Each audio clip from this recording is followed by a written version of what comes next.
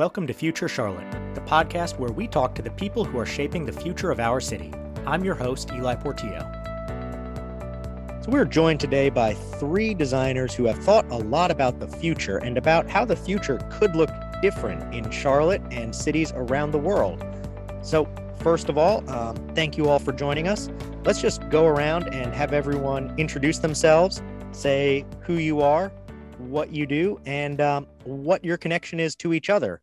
So who wants to start? Yes, hi. This is Surjit Das. I'm a designer and a researcher. I'm currently working out of New York, but I'm based out of Charlotte. Zoha, Alexis, and another partner of us, her name is Cosette.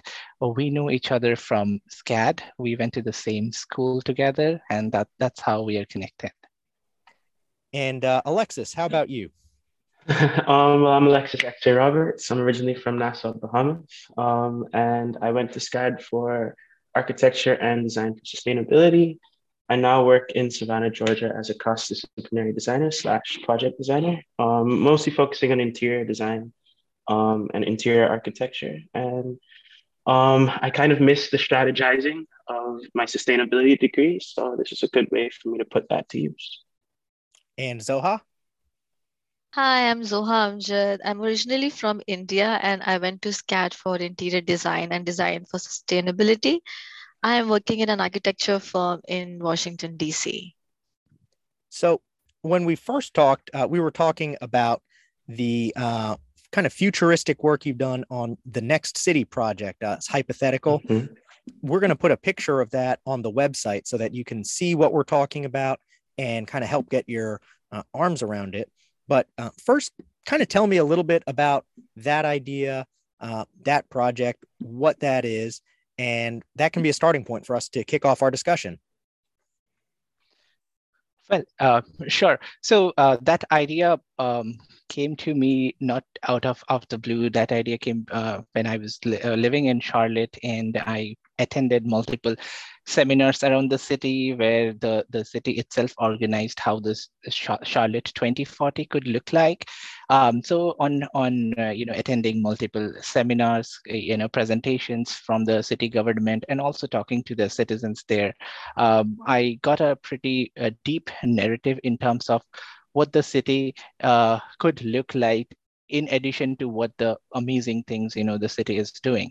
So when I did a bit of more research, and then I could see that Charlotte was like number one fastest growing city in 2019, and it is growing as well. So I thought that I want to get in touch with my teammates and strategize a research point wherein how do I make it the cutting edge city in terms of sustainability, wherein the city can hold as a grip, wherein I found that housing, work, then food and transportation are kind of pivotal point, which is kind of a city's ecosystem which binds together.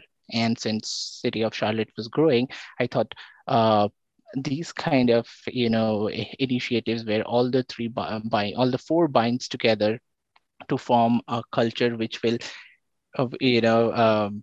drag the city to the best possible way, where the population growth will not hamper the whole city's output for the future. So you've got a what I can best describe as a building that looks nothing like anything in Charlotte and is really not just a place for people to live or work, but kind of an all-in-one functional solution for a lot of these issues that we're talking about in terms of food sustainability, transportation. And again, we're going to put a picture of this on the website in a little more detail so you can see that. But now talk to me about the pilot project that you're proposing and what that solves and how that's a little more specific than the Next City idea. Well, when we were pitching this project, a lot of the feedback was that, as you mentioned, Eli, it's a lot to get your arms around. And then a lot of the people we were speaking to have concerns of budgets and deadlines that they have to get things like this pushed through. So they asked us if we had something that could be done on a scale that could affect everyday people in Charlotte now, not necessarily in 20 years from now or 30. And so what we looked at was a lot of the data that we used to inform our project, The Next City, could still be useful for smaller solutions. So understanding that in 2017, 14.9% of people in Mecklenburg County were already food insecure. We know that growth in cities only exacerbates that issue. So we wanted to focus on food access, clean energy, and one of the other takeaways that we had from that was that a lot of people in North Charlotte don't have access to the same level of grocery stores and essential food. So Pilot One is focused on that.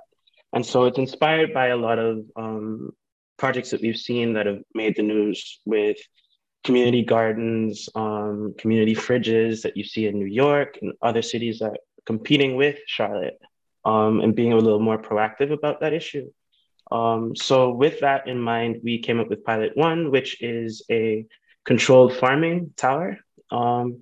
The image that I guess we'll provide to you is 24 by 24 feet. So it doesn't have a big footprint. And the idea is that we could grow fresh produce in areas that are considered food deserts, which there are a great deal of in the North Charlotte area, not so much in South. And that could be a way for us to truly impact people by providing fresh food and produce, education around that, and then a cultural center experience on one of the levels where people could eat at shared tables. And then we've seen a lot of strategies of how to make these truly accessible to people and affordable. So there are these programs where you pay what you can and or you pay it forward. So through partnership and bringing in pretty much creating this network of food access, we could then address that problem straight at its face. Yeah, and that's actually related to work that we've done at the Urban Institute and our parent unit, Urban Core, around food insecurity. And it really is surprising if you live in a part of the city that has, a Publix across the street from a Harris Teeter, down the street from a Whole Foods. When you look at how many communities in Charlotte don't have those advantages and how that impacts people's health. So we're going to put a presentation about this pilot project proposal on our website as well. So you can see the details there and really dig into it. But let's talk a little bit about the specifics of the technology that this project would take to work. Zoha, can you tell us a little bit about what technologies are used in this project and how that would happen? Yes, so we are bringing different technologies together. For example, we are bringing transparent solar panels. So the building would power itself and they don't need to depend upon more kind of electricity. Then we are also focusing on sustainable agriculture, where we'll be using the energy getting from the transparent solar panels to do indoor farming. So it will be like a community garden where people come together, they learn about these initiatives and about these new technologies. They get educated and they have something to take back to home and produce their own indoor farming at home. And yeah, I think this is the kind of thing that really resonates with people when they see it, but it also sounds, really futuristic if people aren't used to it. First of all, before we get into that a little more, tell me a bit more about why it's important for us to look at things like bringing food production and new sustainable energy solutions with buildings like this into the city. Because I think for a lot of us, we're really disconnected from our food source, from our energy sources, food, electricity, they're all generated far away and they come to me without thinking, and the food's at the grocery store and I don't have to think about it. So beyond the actual just physical production of food and energy, I think it's also a mindset shift. I mean, in school, we talk a lot about behavior change, but what you really want to do is just show people that there are other options rather than telling them how to go about their day. So it's mostly about exposure. And even when we talk about education, it's more of leading people through a process and showing them how easy and how accessible this information can be. It's just opening their minds in a different sector. And in terms of the access, a lot of what we see is people take ownership of what they can truly touch. And so by giving this type of system to them that they can have access to as a cultural center of sorts, and changing the way that we go about our daily lives, these are also things that can be implemented within their own homes, can be taught to their kids, which I will say in certain spaces, we're doing a better job in terms of that education at the primary school through secondary school um, levels. So I think it's already a part of the culture. We just need to expand that. Yeah, and I know, Surajit, you've thought a lot about sustainability in a global context. Um, Tell me a little bit about that because I think that this is a cool blending of a very local project. You know, you could put one of these blocks in a part of the city and show people, hey, here's sustainable indoor agriculture. Here is transparent solar panels, you know, generating electricity from the windows. Here's how it works. So it's got this very local aspect, but also you really thought about it in a global aspect. Can you talk to me a little about that and kind of the interplay between those? Yes, for sure. So when we did the research about the next city has a lot of global impacts, and the global impact has come from cities which were doing a lot of sustainable initiatives around the world. Like for example, this sustainable agriculture as is in Singapore. Now, when Charlotte, when I attended those meeting with the city of Charlotte, I could see that they were very keen to adapt those. So I thought of bringing those because they are not difficult. They are very easy. Just that we have to take the initiative to have that kind of scenarios in our hand. As beautifully, Alexis and Zoha describes that. The reason we pulled out the pilot project from the next city is that so that we have a sort of more tangible, which can be worked and which can be flourished throughout the city. And these small initiatives, like transparent solar panel and sustainable agriculture, they kind of tied together with the sense of the research we have done, what is going around the world, and which are under production, so that we can, by the time Charlotte hits 20 years from now, we will be all set to materialize these vision of ours into the city and make the city to be one of the most look out for globally. And just because people might not be familiar with it, tell me a little bit more about sustainable agriculture and what does that mean? What does that look like? How does that work? So sustainable agriculture is very simple. It is an agricultural, what do you say, as per se strategy or initiative which can be done indoor.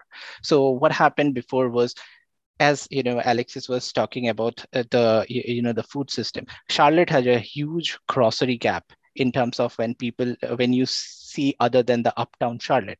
So what sustainable agriculture does is it is an indoor farming wherein you don't have to be dependent only on sunlight or rain or any other natural aspect. So it can be done indoor, produced indoor, with less expenses. Now, what happens is, for example, for farming, either we import, vegetables from other countries, or when we grow, it's very, groceries are very seasonal. So if we have sustainable agriculture in Charlotte, then the expenses will reduce. The localites will have good organic fruit, food, let it be, underserved community or people who can afford them. There will be a balance in the society. So These are produced indoor with a lab facilities in it, and it is not difficult to grow. It provides you, the quality food. It kind of, makes your, food habits better, and also it comes at a very affordable price. 30% of the cost of imported, actually, Yes. as of Mhm. 2021, which will only change in 2022. It is a very fast growing, when compared to the traditional farming, it is the sustainable agriculture. It is a more fast growing industry. The it produces a scalable and clean food production. You can monitor the food production in a healthy environment. It also have shown to have increased vitamins in it, and it kind of also uses 85% less fertilizer than the traditional farming, and also 95% of less water. So we are saving a lot of water in it. And at the Yeah. end of the day, it also reduces the carbon footprint. And those are all Mhm. critical concerns, that as well as the new focus on transport and how uncertain the transport system has been. I think there are a lot of people saying, gee, does it make sense to be importing everything we're importing, given the way we've seen global transportation networks disrupted now? Yes. Absolutely. So, some people are going to hear this and say, okay, it sounds all good, but it also sounds way too futuristic. What do you say to that when you hear that kind of objection or skepticism? I mean, I would direct them to stories where they said we couldn't grow community gardens in our backyards. I'd say small, out of the box ideas become bold and highly impactful ones all the time. I think of stories like Jemiah Hargens in the West Adams neighborhood in Los Angeles. I believe that was 2015. He planted a backyard garden so he and his family could enjoy fresh fruits and vegetables. But what he hadn't planned on was that he'd be opening that garden up to feed his entire community. That's the kind of spirit that I believe Pilot One embodies. And it starts at chapter 2 of Jemiah's farming story, but it too seeks to build a network of gardens that could feed the entire North Charlotte community. When you look at other cities, are there examples of cities where this kind of approach to agriculture or sustainability is underway and is being successful? Yes, when we did a research like globally, we saw cities like Singapore kind of adopting this culture. Dubai did, Netherlands have, and to some extent even Auckland, New Zealand did the same. So all these initiatives are either have been, yeah, running in those countries, and few of the other technologies which we have not discussed, and we have not put it up in this project, are under production as well. And what's the status in Charlotte of this idea, this proposal, and what do you need to make it happen? Well, so this is a very tricky and a good question. I feel that we need to make aware to all the citizens in Charlotte that this type of projects exist, and we curators are there to take up these challenges, like these environmental challenges, and work on them. We should make people know the importance of these initiatives. Only then there will be an impact, and we can help with the to let people know in Charlotte, aware them in terms of newsletters, these kind of amazing podcasts, presentations, speaking in public events, etc., can kind of leverage the growth of the people who are in the city right now, and make them as I said, aware that this could be possible.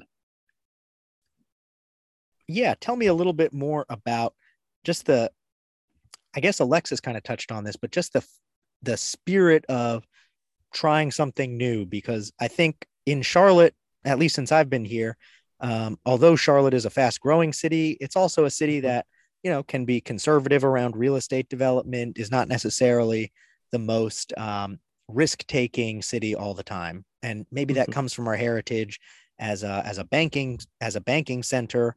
But, what do you think we need to do to just encourage people in Charlotte, maybe to take more risks, be a little more willing to gamble to reach the future?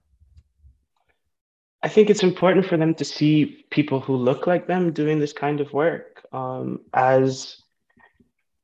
As the city continues to grow, the things that are expected, even in the real estate and banking market, will just be standard for them. So what they'll be looking for would be things that may be out of touch, or out of reach for a lot of people. But the more that becomes a foundational expectation, of everyday people in Charlotte, the easier it'll be to transition them in to this way of life.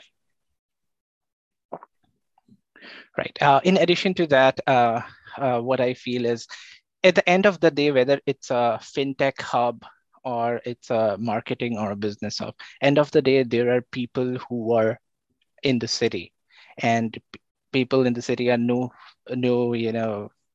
all of them are similar to what we are as a person. We are basically doing for the human, for the city, for the people who live in the city. So it is independent, and it would be absurd for us to say that since traditionally it's more of a has a fintech culture, but at the end of the day, it's how the city functions. What is the reason behind we taking up the initiative? We took this initiative so that the city of Charlotte should and can flourish, so that independent of any background, people have the best life possible. And the reason we are doing it is we have seen the amount of growth other countries are having, what Charlotte is trying to achieve. We think that once we do for the betterment of the citizen, everything will fall in place, and everybody will kind of take up the challenge to make themselves better. From our research, the two main important concerns were about the first one is about the grocery gap, and the second is about the energy. For example, 70% of the housing units in the Mecklenburg County did not have a full service grocery store within a distance.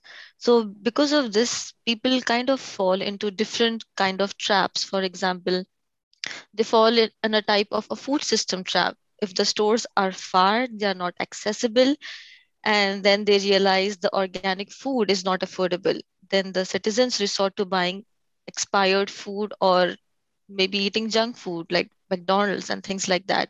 So this kind of cycle negatively impacts their health. So overall, what we want to do is give them education and the means of new technologies where they become aware and they are open to accept these new changes happening. And so, as we come close to the end of our time here, I wanted to ask each of you a question that I like to end this podcast with. And that's, if you had a magic wand, if you were emperor for a day, whatever it might be, what would you change in Charlotte and why? Well, I would like to change the mindset of people in the city of Charlotte in terms of leveraging them in what they can do and what they have not experienced yet. So, yeah. And let me dig into that a little more, because I think it relates to what we have been talking about. But yes, what would you change that mindset to? How would you do it? So the mindset changes internally. So I would take up more of an awareness program in which would say them what is going around globally in terms of new innovation, how the whole world is advancing. Are we advancing in that in that trajectory or not? How will those advancement and change in our thinking will affect our long-term investment towards the city? Internally, how our health and well-being will be flourishing, how we will be leveraging to our core self in terms of by changing our mindset in how we living, what are the sustainable initiatives can we take, how can we with the help of small tweak in our lifestyle and being a little bit more sustainable, how does oneself kind of grows as a whole, would be my take. And Zoha? I would like people to believe that access to clean food and energy is not an impossible task. It's easily achievable. And just to have a just to educate the community as a whole. Yeah, I think that would be a great mindset shift to see, to change that from being perceived as almost a luxury good in some places to a necessity and something that everyone should have access to. Yes. And Alexis? They laugh because they know. I will say, I think human beings in general have proved that we can be creative and responsive in times of need, disaster. But what I would love to see is for us to collectively become more proactive. And how so? I think, I mean, even with the level of hurricanes that we've seen start to really ravage a lot of coastal cities in the US in particular, those sort of issues do affect cities that may be more inland, not just in terms of immigration, but in terms of stresses on those communities and their ability to feed themselves, and import lines, things like that. But if we were to address those problems before they become issues at our front door, as a way of life, as a way of doing these things, they would flourish in times of disaster themselves, rather than just being able to just barely make it or having to declare states of emergencies around food access and energy. So addressing those things before they become dire issues that we need to call out for help would put us in a better position to handle them. Yeah, and I think after the years we've been through, everyone could use less states of emergency and more proactive planning for the inevitable disasters. Well, right. Thank you all for this great conversation. Again, if you are curious and want to learn more and see more details, check out our website, ui.charlotte.edu. We'll have details posted there. And you all also have a website and ways for people to find out more. So where can people find out more if they want to poke around and maybe be intrigued? Yes, you guys can log into our website, www.wecurators.com. Great. Well, Surajit, Zoha, Alexis, thank you again for joining us, and I hope you have a great rest of the day. Hope you do Thank too. you. Thank you. Thank you, Eli.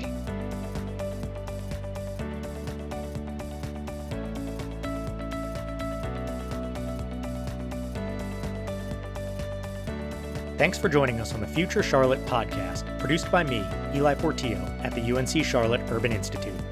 You can find us on Apple, Spotify, and Google Podcasts. If you like the show, please rate it, share it with your friends, and keep looking to the future, Charlotte.